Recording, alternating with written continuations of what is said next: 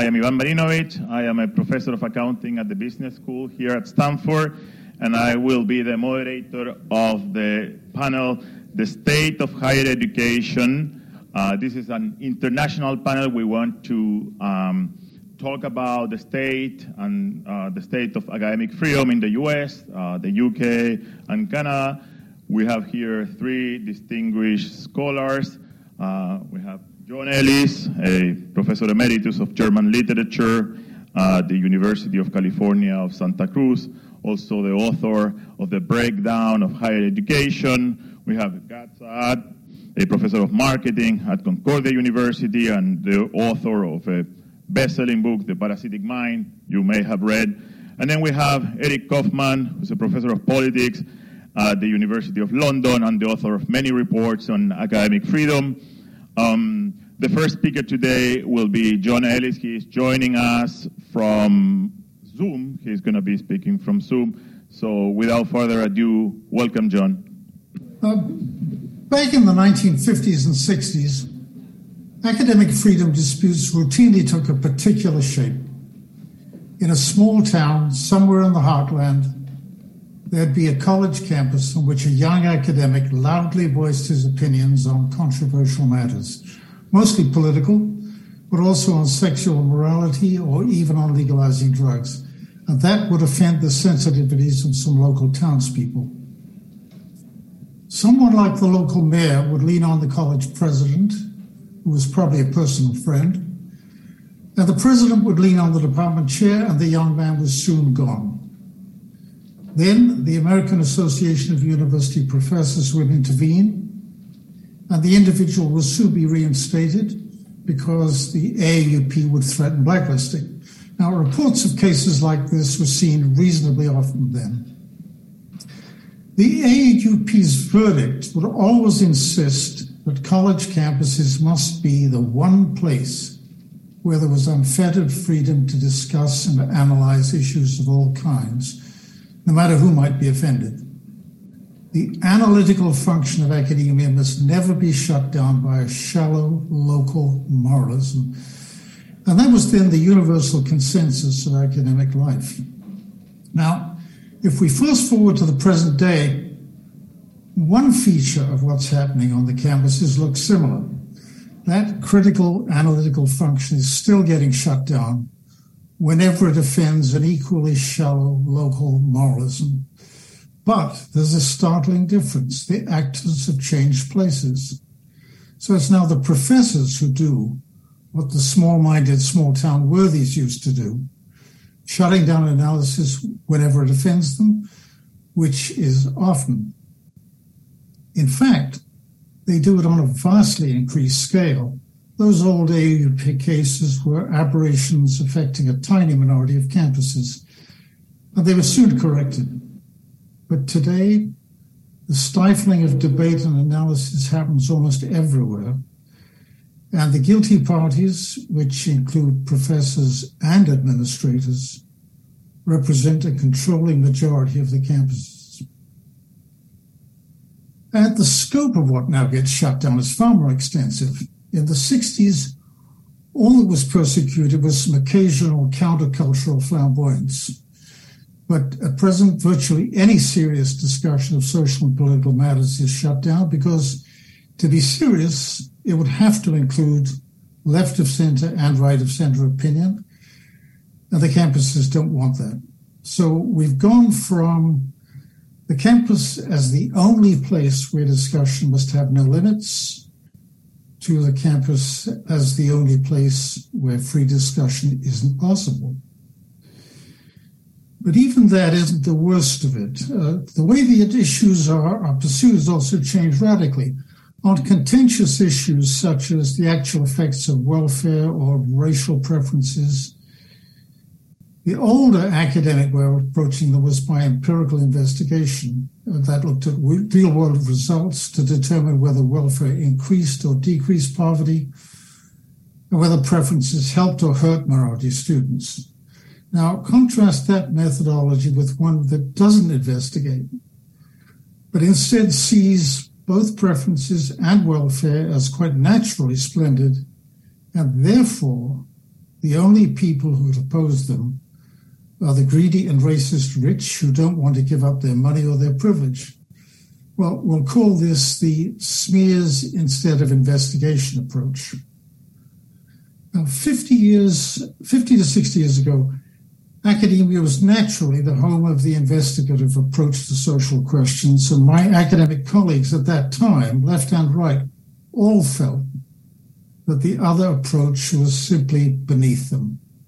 That was what shyster politicians did. But today, the smears instead of investigation approach is common and accepted throughout academia of all places, while the investigative approach can get you into real trouble if you venture into areas where there's a radical left orthodoxy, say colonialism. Now, if we juxtapose typical professors of these two eras in light of all these differences, it's obvious that they're completely different kinds of people. They have nothing in common. This almost reminds me of those horror movies in which some sinister force manages to abduct a group of people and replace them with clones who look identical, but are really an alien species. The difference is that one kind of replacement happens overnight, while the other took 50 years for the radical left to make the switch. In 1969, a survey by my friend Martin Troe found that college faculties were politically fairly evenly split, with about 3 left of center, every 2 right of center. But by the end of the 20th century, 30 years later, that had slowly become a 5-to-1 ratio. That was sufficient to give the left the power to ensure that virtually all new professorial appointments were of leftists. Accordingly, the left-to-right ratio began to rise sharply at that time. It went from 5-to-1 to 8-to-1 in just 5 or 6 years, a really startling change in so short a time. It's now probably something like 15-to-1, but still rising rapidly. Now, when recruiting is focused so heavily on political ideology, you don't simply wind up with academic scholars who happen to be all politically left. What you really get is not academic scholars at all, but instead political activists. Scholars are defined by intellectual curiosity. That's the last thing you'll find in these political activists. On a college campus, they might just as well be aliens, because these two kinds of people, scholars and activists, couldn't be further apart. And the proof of this is that the criteria for success of the one are actually the very same as the criteria for failure of the other. Political activists succeed to the extent they manage to stamp out opposing political views, but that would mean the end of rational analysis and debate, which is the core of higher education. If things go the other way and the academic teacher succeeds, then the political activist has failed. So this is the core of the problem we face. Universities overrun by the wrong kind of people. Political zealots who don't understand academia, have no aptitude for it, and use it to achieve ends that are incompatible with it. While that condition remains, no real improvement is possible. Reform means, in one way or another, replacing the wrong kind of people in higher education with the right kind. And nothing short of that will have much effect. In the last few years, critical race theory has suddenly overrun our public schools. The medical profession has begun to grow woke, as has the military, the law, museums, journalism.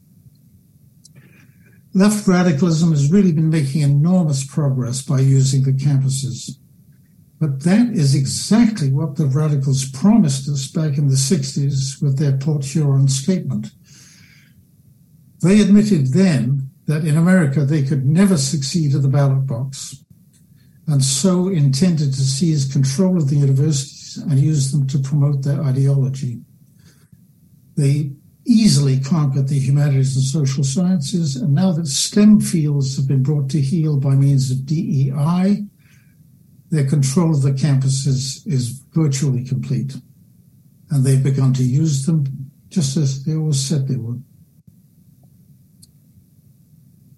Well, what can we do? First of all, it's as well to remember that the left-to-right ratio of campus faculty is still rising fast, which means that however bad things are now, they'll be worse next year and still worse the year after that. And if you find that hard to imagine, all you have to do is think about what's happened in these last 2 years. One whole generation of college students has already been indoctrinated, so that about a half of young people now favor socialism. But just think about where we will be after 2 generations have had the same treatment. That also means 2 generations knowing nothing about the Constitution. Some well-meaning colleagues think we should keep trying to persuade the campuses to be more academically minded, but you can't really persuade people whose values have nothing in common with yours. And in any case, this suggestion has a fatal flaw. It leaves the wrong people still in place. Other colleagues are suggesting that we should constrain the radicals with new rules or even laws concerning free speech or the use of the classroom for political purposes.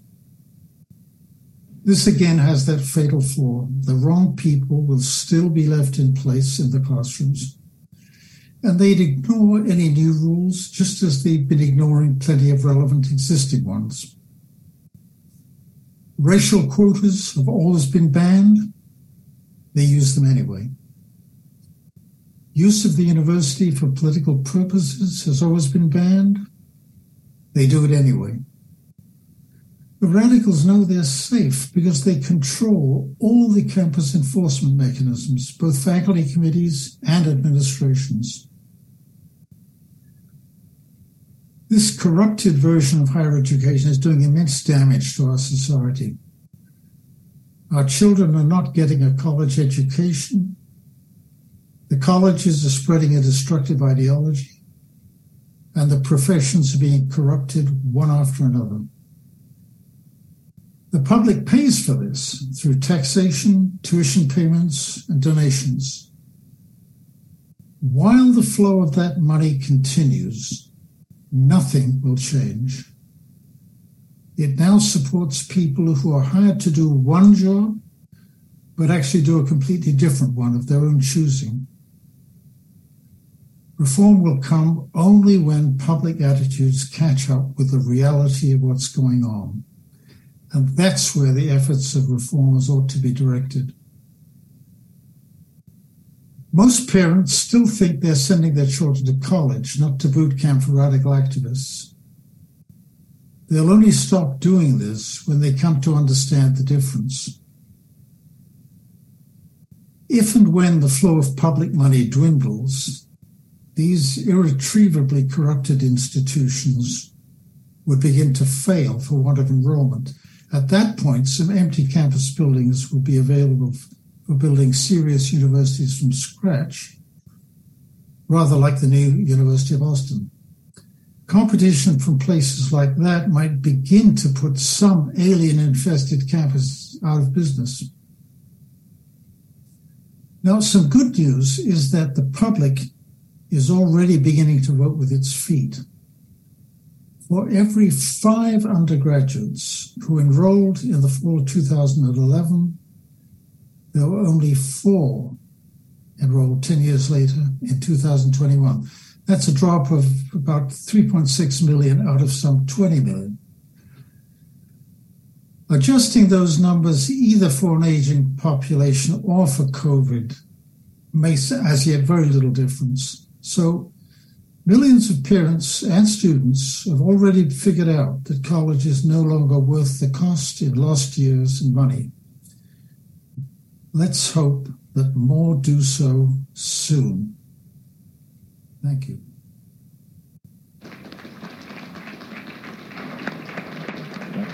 The title of my talk is The Deontological Pursuit of Truth, and I will talk about that, but I also I'm going to ad-lib a few things as I thought about them as I was sitting down. So as the, I guess, resident Canadian here, I was tasked with reporting on what's going on in Canada, and we can argue whether Sweden or Canada is the top woke place in the world. Some will say Sweden, some will say Canada, and I happen to be at one of the wokest of Canadian universities. And so many people have come up to me today and said, how is it that you can say all the things that you do and yet survive in that world? Well, maybe that's what we'll talk about a bit today, having the intellectual courage to just say what you wish to say, unencumbered by some of these shackles. And for those of you who think, oh, but tenure protects you, I will send you the death threats that I receive, and then we can discuss whether tenure protects you in every possible way. So, in any case, let me just contextualize how it is in Canada. This is a study that came out a few years ago from the Justice Center for Constitutional Freedoms. Ranked 60 universities, Canadian universities, in grades along 4 metrics in terms of how much freedom they have. You know, do university policies promote freedom, university practices, student union policies, and student union practices. And it turns out that out of 240 possible grades, 60 universities times 4, there were only 6 A's. So roughly 2.5% of all possible grades are A's in Canada. So we certainly are not doing a very good job promoting the freedoms that we're all concerned about. Just to give you a few examples, not unlike the event that we're holding here today, back in 2017, Jordan Peterson and I were supposed to speak at an event titled "The Stifling of Free Speech on University Campus." And of course, what ended up happening to that event, it was canceled. And then it was eventually held a few months later at a much larger forum. But if you saw the number of private security and Toronto security that had to be there, Jordan and I were looking at each other and thinking, how could it be that 2 Canadian professors who are going to talk about something as innocuous as the importance of freedom of speech require, 50 bodyguards? But that's the kind of zeitgeist that we have today. This is me at a heavier weight, appearing in front of the Canadian Senate in 2017. At the time, Bill C-16 was not yet passed. Bill C-16 refers to incorporating gender identity and gender expression under the rubric of hate crimes. And of course, most reasonable people would say, yeah, of course, sign me up for that. I support transgender rights. But I was asked to come as an evolutionary psychologist to talk about things like evolved sex differences, something that Jerry Coyne very briefly mentioned earlier today. There is such a thing as male and female and sexual selection. Darwin's sexual selection is a real thing and so on. And then this luminary senator, at the end of my testimony, accused me of being a pro-genocide guy. This is the person who escaped execution in Lebanon as a Lebanese Jew. So this is the kind of discourse that you have in the Canadian Senate. I won't spend much time on this, but the DIE religion, diversity, inclusion, equity now is everywhere in Canadian universities. Whether you get a grant, whether you get a chaired professorship, everything is driven by DIE. We also have in Canada something that I don't think you quite have in the United States. We have the indigenization of the university. And that could mean many things. It could mean land acknowledgements, but it can mean something actually a lot more nefarious. It can argue that the scientific method is not the sole epistemology for adjudicating across hypotheses, but there are other ways of knowing. So there is an indigenous astronomy. No, there isn't. Okay? There is only the scientific method. There isn't a Lebanese Jewish way of doing evolutionary psychology. There is evolutionary psychology. Okay? Some people ask me, how come I get away with being able to say that? I'm not sure. Maybe it's my radiant smile, but the reality is everybody has to be able to speak with this kind of boldness, and I think that the problem would go away pretty quickly. This is at UBC a few years ago, and shortly I will stop with the Canadian examples.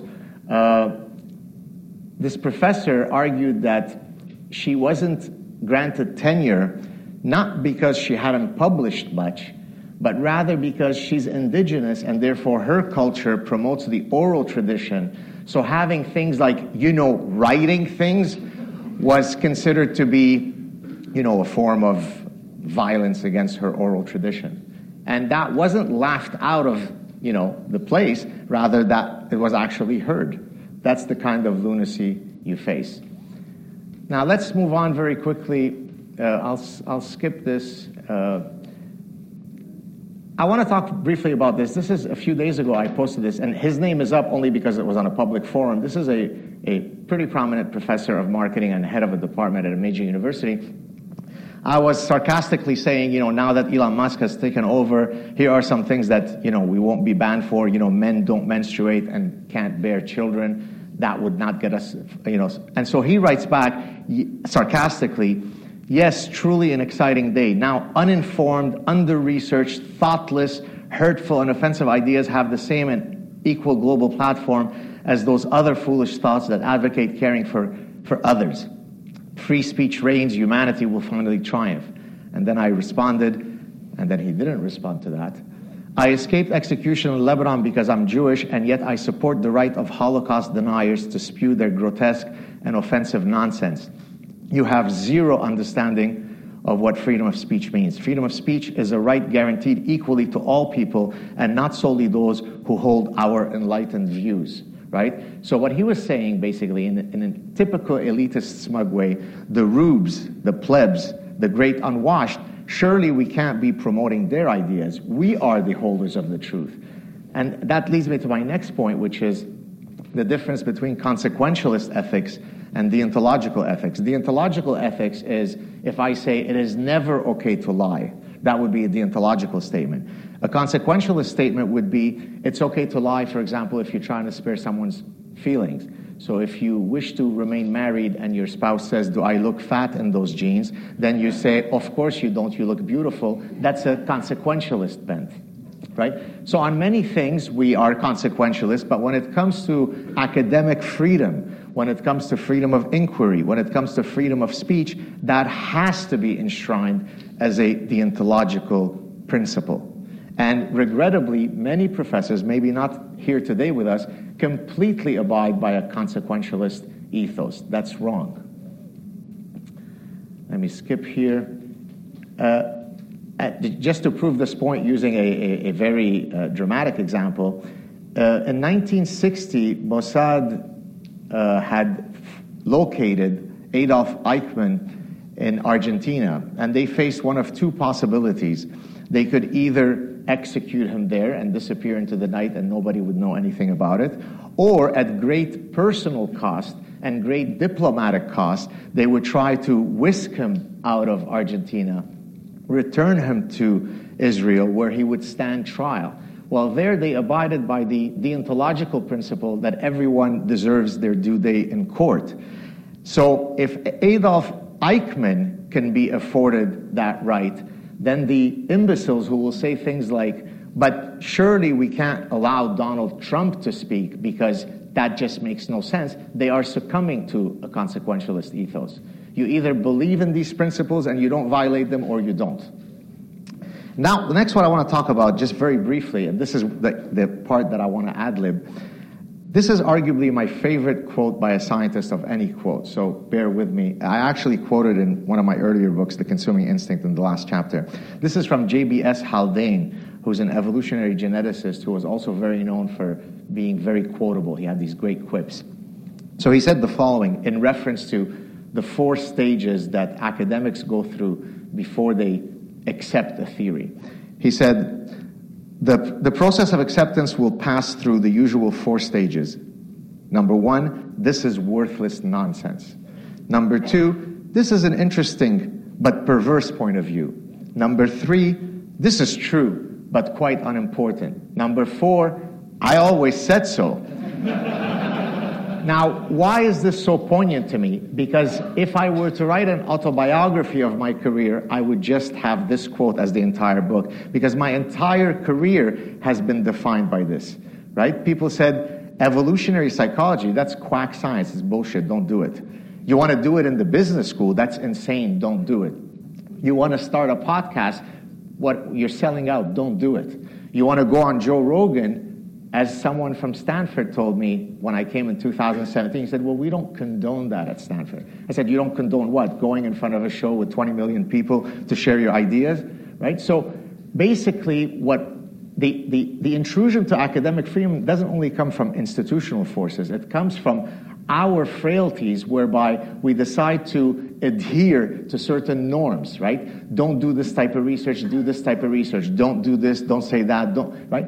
Well, break free of those. Be a player. What I mean by player is, in my next book, I talk about the good life and, how to be happy, and I have a chapter called Life as a Playground. I live by that ethos. If some of you follow me on social media or, on my podcast, I can act like a complete buffoon. Not because I'm a buffoon, because I can mock, I can satirize, I can joke, I can be very professorial. I'm multifaceted. And so what we need to do as professors is put on multiple hats, and that's how we break free out of the shackles of intrusions to academic freedom. Thank you very much.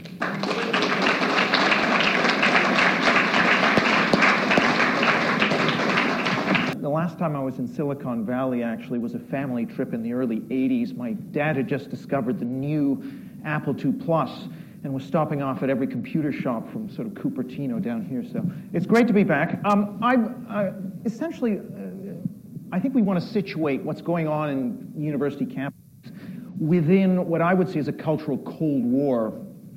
The economic Cold War, if you like, was between economic socialism and economic liberalism, the free market. The cultural Cold War we're in now is between sort of cultural liberalism and cultural socialism. And by cultural liberalism, I'm talking about free speech, scientific reason, equal treatment, due process, and so forth. And by cultural socialism, I mean equal outcomes for historically marginalized race, gender, and sexual identity groups as the highest value, along with protection from harm for these groups, including emotional harm, such as microaggressions. So the care, harm, and equality moral foundations, to use Jonathan Haidt's terminology, trump the sort of more liberal foundations. And this is really a value conflict, and I think really beyond a certain point, these two values are incompatible, fundamentally incompatible. When we go to the university, we see that this is an epicenter of this conflict, and this is the area where cultural socialism has managed to become hegemonic more than anywhere else. And what I want to do in this talk is really three things. One is set out a kind of framework for understanding how we got here. Second, to put some numbers on these things. Neil alluded to some of this in his talk, to show just how big the scale of this problem is. And then lastly, to sort of look at some policy recommendations, including from Britain, where I've been somewhat involved in a piece of legislation called the Higher Education Freedom Bill. And I want to talk about how I think government actually has a very important role to play in this towards the end. Okay. So I think to understand the model here of how we got here, there's really two things going on. One is institutional punishment, and this is where activists, whether they be faculty or students or administrators, put pressure on the administration to clamp down on speech in terms of censorship or in terms of canceling academics. That's a sort of vertical process, but perhaps more important than that is a peer-to-peer process of political discrimination.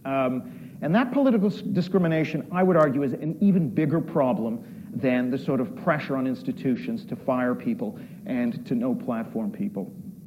And in combination, the hard, what I call hard and soft authoritarianism, the vertical process and the peer-to-peer horizontal process of authoritarianism produce chilling effects on those who don't conform to the progressive ideology of cultural socialism. Those chilling effects then lead to self-censorship, creating a hostile climate which deters prospective dissenters, such as gender-critical feminists or conservatives, from entering onto an academic track. That then leads to a feedback, which leads to a What that creates is fewer conservatives and other dissenters going into the professoriate, which reduces viewpoint diversity. The reduction in that viewpoint diversity makes both hard authoritarianism, that is punishment, and the political discrimination worse. And John Ellis, in his book, he didn't get a chance to talk about this, talks about how when you get into a monoculture, the emphasis moves away from trying to find creative syntheses of two opposing positions to exemplifying the common values that are shared by everybody. So you get fundamentalism. It doesn't matter if it's religious fundamentalism or, in our case, cultural socialist fundamentalism. On the other hand, we have political discrimination also gets worse, because if you imagine 5 conservatives and 5 on the left in a department, they discriminate against each other equally, you're just as likely as a conservative to benefit from discrimination as to suffer from discrimination. But when it gets to 10 to 1, even if people are discriminating at exactly the same rate, the impact of discrimination on the minority is dramatically higher. And that is most of what is going on. So we've been in this doom loop for about 50 years, as John says. So let's look at some of the figures based on survey research that I've done and others have done. For hard authoritarianism, Neil mentioned roughly 1 in 5 academics, let's say in the US, but also in Britain, would favor at least 1 of 4 hypothetical cancellation scenarios of wanting to fire professors for doing controversial research. That increases to 2 in 5 for academics under age 30. This is a common pattern we see in Britain, the US, and Canada. Academics under 30 who are far left are twice as intolerant as academics over 50 who are far left. Okay, so this is an age generational thing, and it holds equally off campus as it does on campus. Soft authoritarianism in terms of political discrimination, Neil mentioned, in Britain, 1/3 of academics we surveyed using a YouGov survey would not hire a known Brexit supporter. In the US, 40% wouldn't hire a known Trump supporter. In Canada, it's 45%, based on the data that I have. Likewise, in data which hasn't been released, about 7 out of 10 conservative academics in the US say that they are discriminated against or would be discriminated against by colleagues at least occasionally. So we have this atmosphere then of punishment and political discrimination. That produces chilling effects. So 7 in 10 conservative academics say that their departments are hostile climates for their beliefs, and 7 in 10 say they self-censor. So we've got a massive effect here of self-censorship. And this is really the giant effect. It's not a few no platformings. It's not a few academics getting canceled. It's the hundreds of thousands of academics affected by chilling effects and self-censorship, and the millions of students affected by this. That is what's really going on, and that's distorting the entire academic enterprise away from the pursuit of truth. I've got data also on if we ask about whether you would want to pursue an academic career, conservative master's and PhD students, roughly half of them say one of the reasons that they would not pursue this is their political beliefs wouldn't fit. And so you're getting this repulsion effect. Political minorities are being deterred from going down the academic track, and that's produced what John just recently talked about, which is a shift in academia. Britain and the United States, it's gone from about 1.5 on the left, 1 on the right in the mid-60s to between 5 and 6 to 1 today. And if we take the soft social sciences, it's gone from something like 3 to 1 to 12, 13, 14 to 1. So that sort of feedback effect and loop has been operating for about 50 years and has gotten us to where we are now. Okay, so what can we do about this? Okay. So I want to start with the problem of institutional punishment, no platforming. We've heard about the Chicago principles, and I think the Chicago principles are a great idea. I'm Canadian, by the way. I've lived in the UK for 25 years, but in Canada, there's 2 provinces, Alberta and Ontario, which are more likely to have conservative governments, especially Alberta. They've both brought in a requirement for universities to have these statements. Absolutely useless, no difference at all. So just having these high-minded statements does essentially nothing. But I do want to talk about what's happening in Britain. There is an academic freedom bill which has passed through the House of Commons. It's on its 3rd reading in the House of Lords. It will go into effect next calendar year. and I've been somewhat involved with this legislation. And I think it could mark a change. It's going to be very interesting to see how this operates. So I'm going to tell you a little bit about the Higher Education Free Speech Bill. So unlike the Canadian bills, yes, it requires universities to adopt these statements. But in addition to that, it creates a 10-person director, an academic freedom directorate on the sector regulator, the Office for Students. This directorate has the power to fine universities for breaches of its duty to not just protect, but to promote academic freedom. It creates a statutory tort so that students can sue their universities for violation of their right to academic freedom. It allows the academic freedom director to issue guidance about best practice, and therefore to hold universities to ask them to amend their amend their policies so that they are compliant with the law. So we've gone the legislative route in Britain, and it's going to be interesting to see. I think this is going to be a lot more effective. Already, by the way, it's been having an effect. University of Essex tried to essentially persecute a number of gender-critical feminists. It's backed off in the wake of this legislation. I think that chilling effect on universities and their ability to censor is really the aim of this legislation. It's also important that it's proactive and real-time. Students or staff are going to be able to appeal around their universities to an ombudsman in the Academic Freedom Directorate. So that's very crucial that academics and students have an immediate recourse around their universities. It's very important. We've talked a lot about law and suing, and I think that's very important, but the problem is it's costly, it's uncertain what the outcome is going to be, and the problem there is it takes time. And so therefore, in a way, the punishment comes from the process. That is, the process of having to jump through all these hoops is a deterrent, and so people would rather self-censor. When you have a proactive directorate that is actually breathing down the necks of universities in real time, this is being leaked into the media and reported, that creates a much more powerful chilling effect on universities. And I think that will really help us solve this problem of hard authoritarianism. But what it won't do is get at the problem of peer-to-peer political discrimination, which I think is actually a bigger issue. So what can we do about that? We heard about the Calvin report. I think the trustees at the University of North Carolina have adopted that. That's fantastic. We need to be able to say that universities cannot be taking political positions. Academics in official roles, all the way down to department heads, should not be making political statements either. And also, I think a crucial element is we have to start to define things which are presented as moral, such as decolonizing the curriculum. We need to start defining those as political, and therefore in violation of the obligation to be impartial, and therefore a violation of the Calvin report principles. But I would even go further. So we talked a bit about affirmative action for conservatives. I don't think we need to, obviously conservatives are allergic to affirmative action, but what I think we can do is something I would call equivalent action, which is anything that you do on EDI for race and gender, you've got to match for ideology and politics, right? So that then allows you to say, okay, well, if you're going to monitor race and gender, you're going to monitor political beliefs. If you're going to pursue diversity on race and gender, diversity on political beliefs. Inclusion, hostile environment for race and gender, you do the same thing for political beliefs.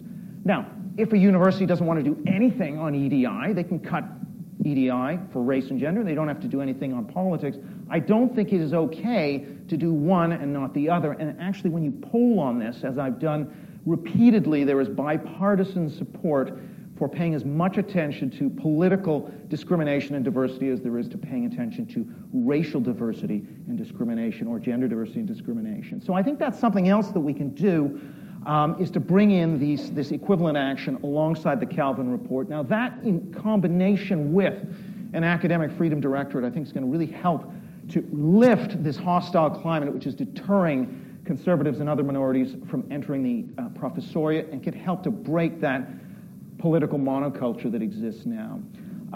Now, of course, this is not really going to, there is still a need for new initiatives because students, let's say in this country, lean 2.5 to 1 left versus right. So there's still going to be conformity, particularly at the elite schools. So we do need spaces where conservative intellectualism can thrive, places like the University of Austin. We need centers such as that at Arizona State University or the University of Texas Salem Center. off-campus institutes, such as the Abigail Adams Institute and Hoover Institution and so forth. These are vital to help preserve that countercultural intellectual tradition. But I do want to warn that I don't think that's going to change the system, because academia is not a free market. It has tremendous first-mover advantages. There are network effects, which means that endowments, reputations, alumni, all of these things conspire to sort of preserve the existing order. So you don't get that creative destruction of the new driving out the old, which is why you really need this government. I believe you need this sort of government regulation, intrusive regulation, in order to keep universities from oppressing political minorities and to force them really to promote academic freedom. It's a bit like, if we look at the social media firms, you need a Parler and a Gab to allow certain views or certain freer debates to exist, but they aren't going to have the same effect as an Elon Musk purchasing Twitter. So we need now I'm not saying that what I'm advocating is a sort of a Musk solution, but it is closer to that in the sense that it's about attacking the nerve center, and it's attacking the existing system and trying to reform it. Not attacking, that's the wrong word, but trying to reform the existing system, while at the same time also allowing for a mixed economy where we have new institutions. But I just don't think new institutions on their own are going to somehow drive a sort of market-led process of creative destruction. Again, I want to stress, we need these new institutions. I'm hugely supportive. I think the University of Austin is doing a fantastic job. It's a both-and solution, but we also need the government regulation. It's very important, I think, to do that in order to try and reform the bulk of the system. All right.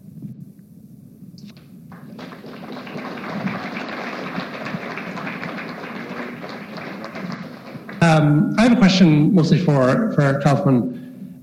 What does it look like? Imagine an ideal world, or more ideal world, where we can cajole a university, maybe with the threat of funding, to actually hire political minorities of some kind. They say, yeah, okay, we admit we should have it more conservative. How do you stop, say, imagine this happens, and I'll use an American example so it strikes at home. You get, say, the University of Virginia to say, okay, you're right, we should hire more conservative, so we're going to hire Bill Kristol to teach a class. Right. So how do we ensure that the state? This isn't a skeptical question, right? This is a question about getting the legislation done well. How do we ensure that the state actually hires people who are genuine representatives of the political minorities in question? Well, I think actually the realignments that have occurred that have matched ideology to partisanship. Say in this country since 1980, conservative, liberal, which didn't used to line up with Democrat, Republican, now does, means that if you're using a metric such as partisanship or ideology, it's going to be pretty effective in capturing the population of interest. Now, I'm trying to think of a country where those don't align well.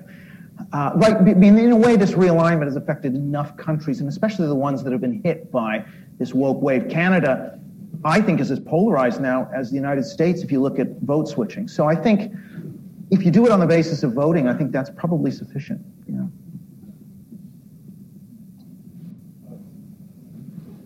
Eric, another question for you. In your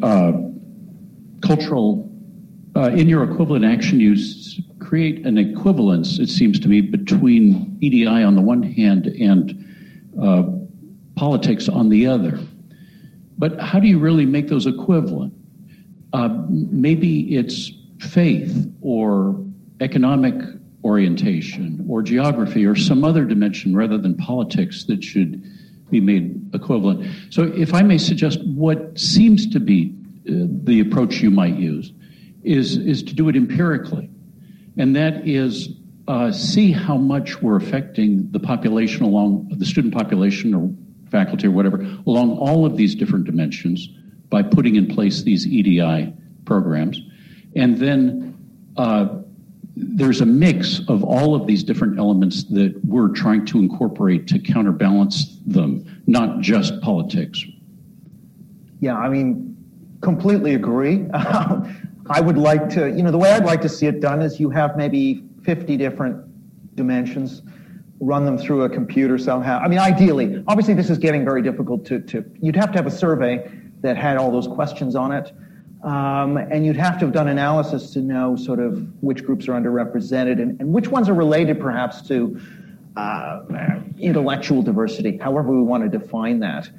So yeah, geography class. I mean, if we're going to do this, we should probably do it empirically and make it sort of evidence-based and have it many different dimensions. So I totally agree with you. Thank you very much. Thanks for your talks. That's great. My name's Frances Whittleson. I was at Mount Royal University, Canada. Alberta has the Chicago Principles of Free Speech Policy at Mount Royal University. It makes no difference. So the enforcement aspect is very, very key. I also acted outside the box, satirical warfare on social media, was fired for satire in Canada, Alberta. So that's another problem. But what I wanted to ask a question about is this reference to the problem as being a left-wing problem. And I wanted to raise this again. I think this is not a correct analysis. I think the problem is authoritarianism, and you can have left-wing liberals, left-wing authoritarians, right-wing liberals, and right-wing authoritarians. It's the political compass kind of type of analysis, I think. So I think we should be focusing much more on the authoritarianism kind of aspect, which is whether you value free speech rather than the idea of left-wing, which typically has been class politics and economic equality. That's sort of generally what left-wing. So I'm wondering about your thoughts about this political compass, both panelists or all three. Liberal in terms of freedom, and then the economic kind of aspects, and thinking about it in terms of that kind of quadrant as opposed to a left-right kind of type of thinking. So in the parasitic mind, I basically argue that all of the idea pathogens that started from 80 years ago to 40 years ago, depending on which pathogen you're talking about, cultural relativism, social constructivism, postmodernism, the granddaddy of all idea pathogens, all of these were promulgated by leftist professors, if only by virtue of the fact that the university ecosystem is populated by leftist professors. Now, that doesn't mean that people on the right cannot also be parasitized by bad ideas. But to the extent that I am focusing on what has gone wrong within the university ecosystem, then I would stand firmly on the position that most of these dreadful ideas, if not all of them, come from leftist professors. So, yeah, just another quick response there. If you ask people where they stand on a 5-point scale from very left to very right, or in the U.S., very liberal to very conservative, that is the strongest correlation with your views on DEI statements, on whether someone should be canceled. So what I'm saying in a way is self-identified political positions, left and right, is the strongest correlate of your support for woke policies, if you like. So I think it is correct to call it a left-wing issue. I mean, what I would say is that, in a way, that what you talk about, which is the economic socialism, it's simply been transposed from class to identity groups. So, but it's still an oppressor-oppressed framework pursuing utopia. So I think it is left, I guess, in that sense. John, would you like to comment on that as well? Well, look, if you go back to a time when faculties were politically balanced, you did not have these problems. It is the imbalance that produces them. It's theoretically possible you could have an overwhelming right-wing situation that produced intolerance, but the one we have is an overwhelming concentration of left-wing faculty, and that's what we're dealing with. It is the change. The change from the 60s is a change from an evenly balanced political situation to an extreme of one kind. That's the source of the problem.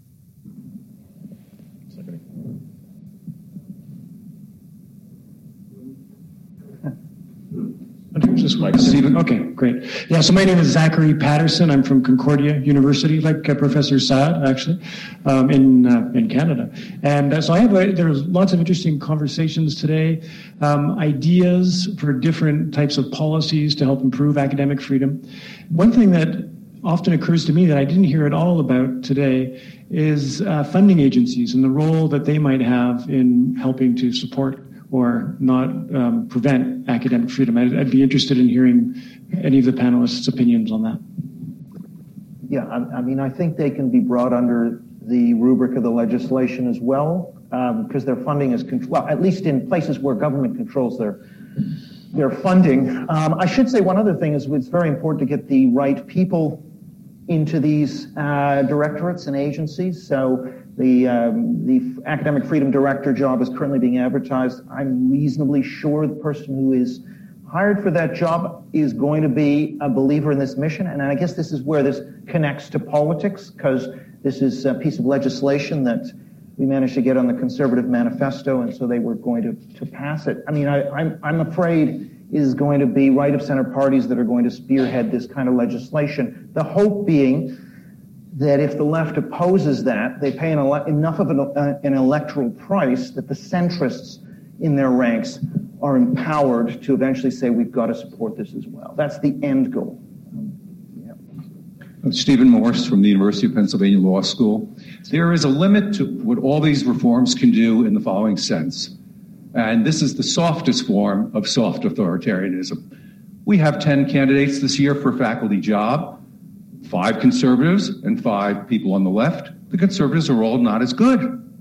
And how would you ever show that people are discriminated? This is a prime example of the exercise of academic freedom, deciding who's good enough to be in the club. And until you find a way to break that, you're not going to break the monoculture. Okay. Well, yeah, no, I mean, that's the ideal, right, is just to hire the best.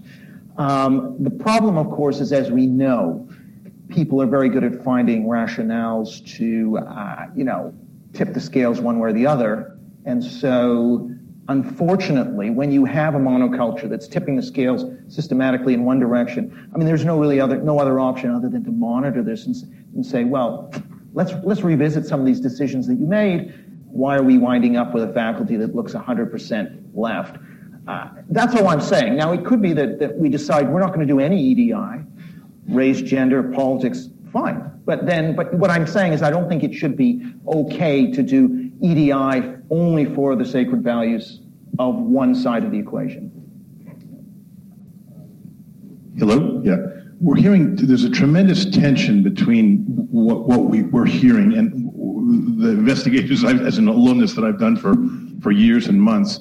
And that is this idea of the 8% that are extreme, okay, versus as John Ellis talked about, we also know it's also 98 to 1 or 20 to 1 left-leaning.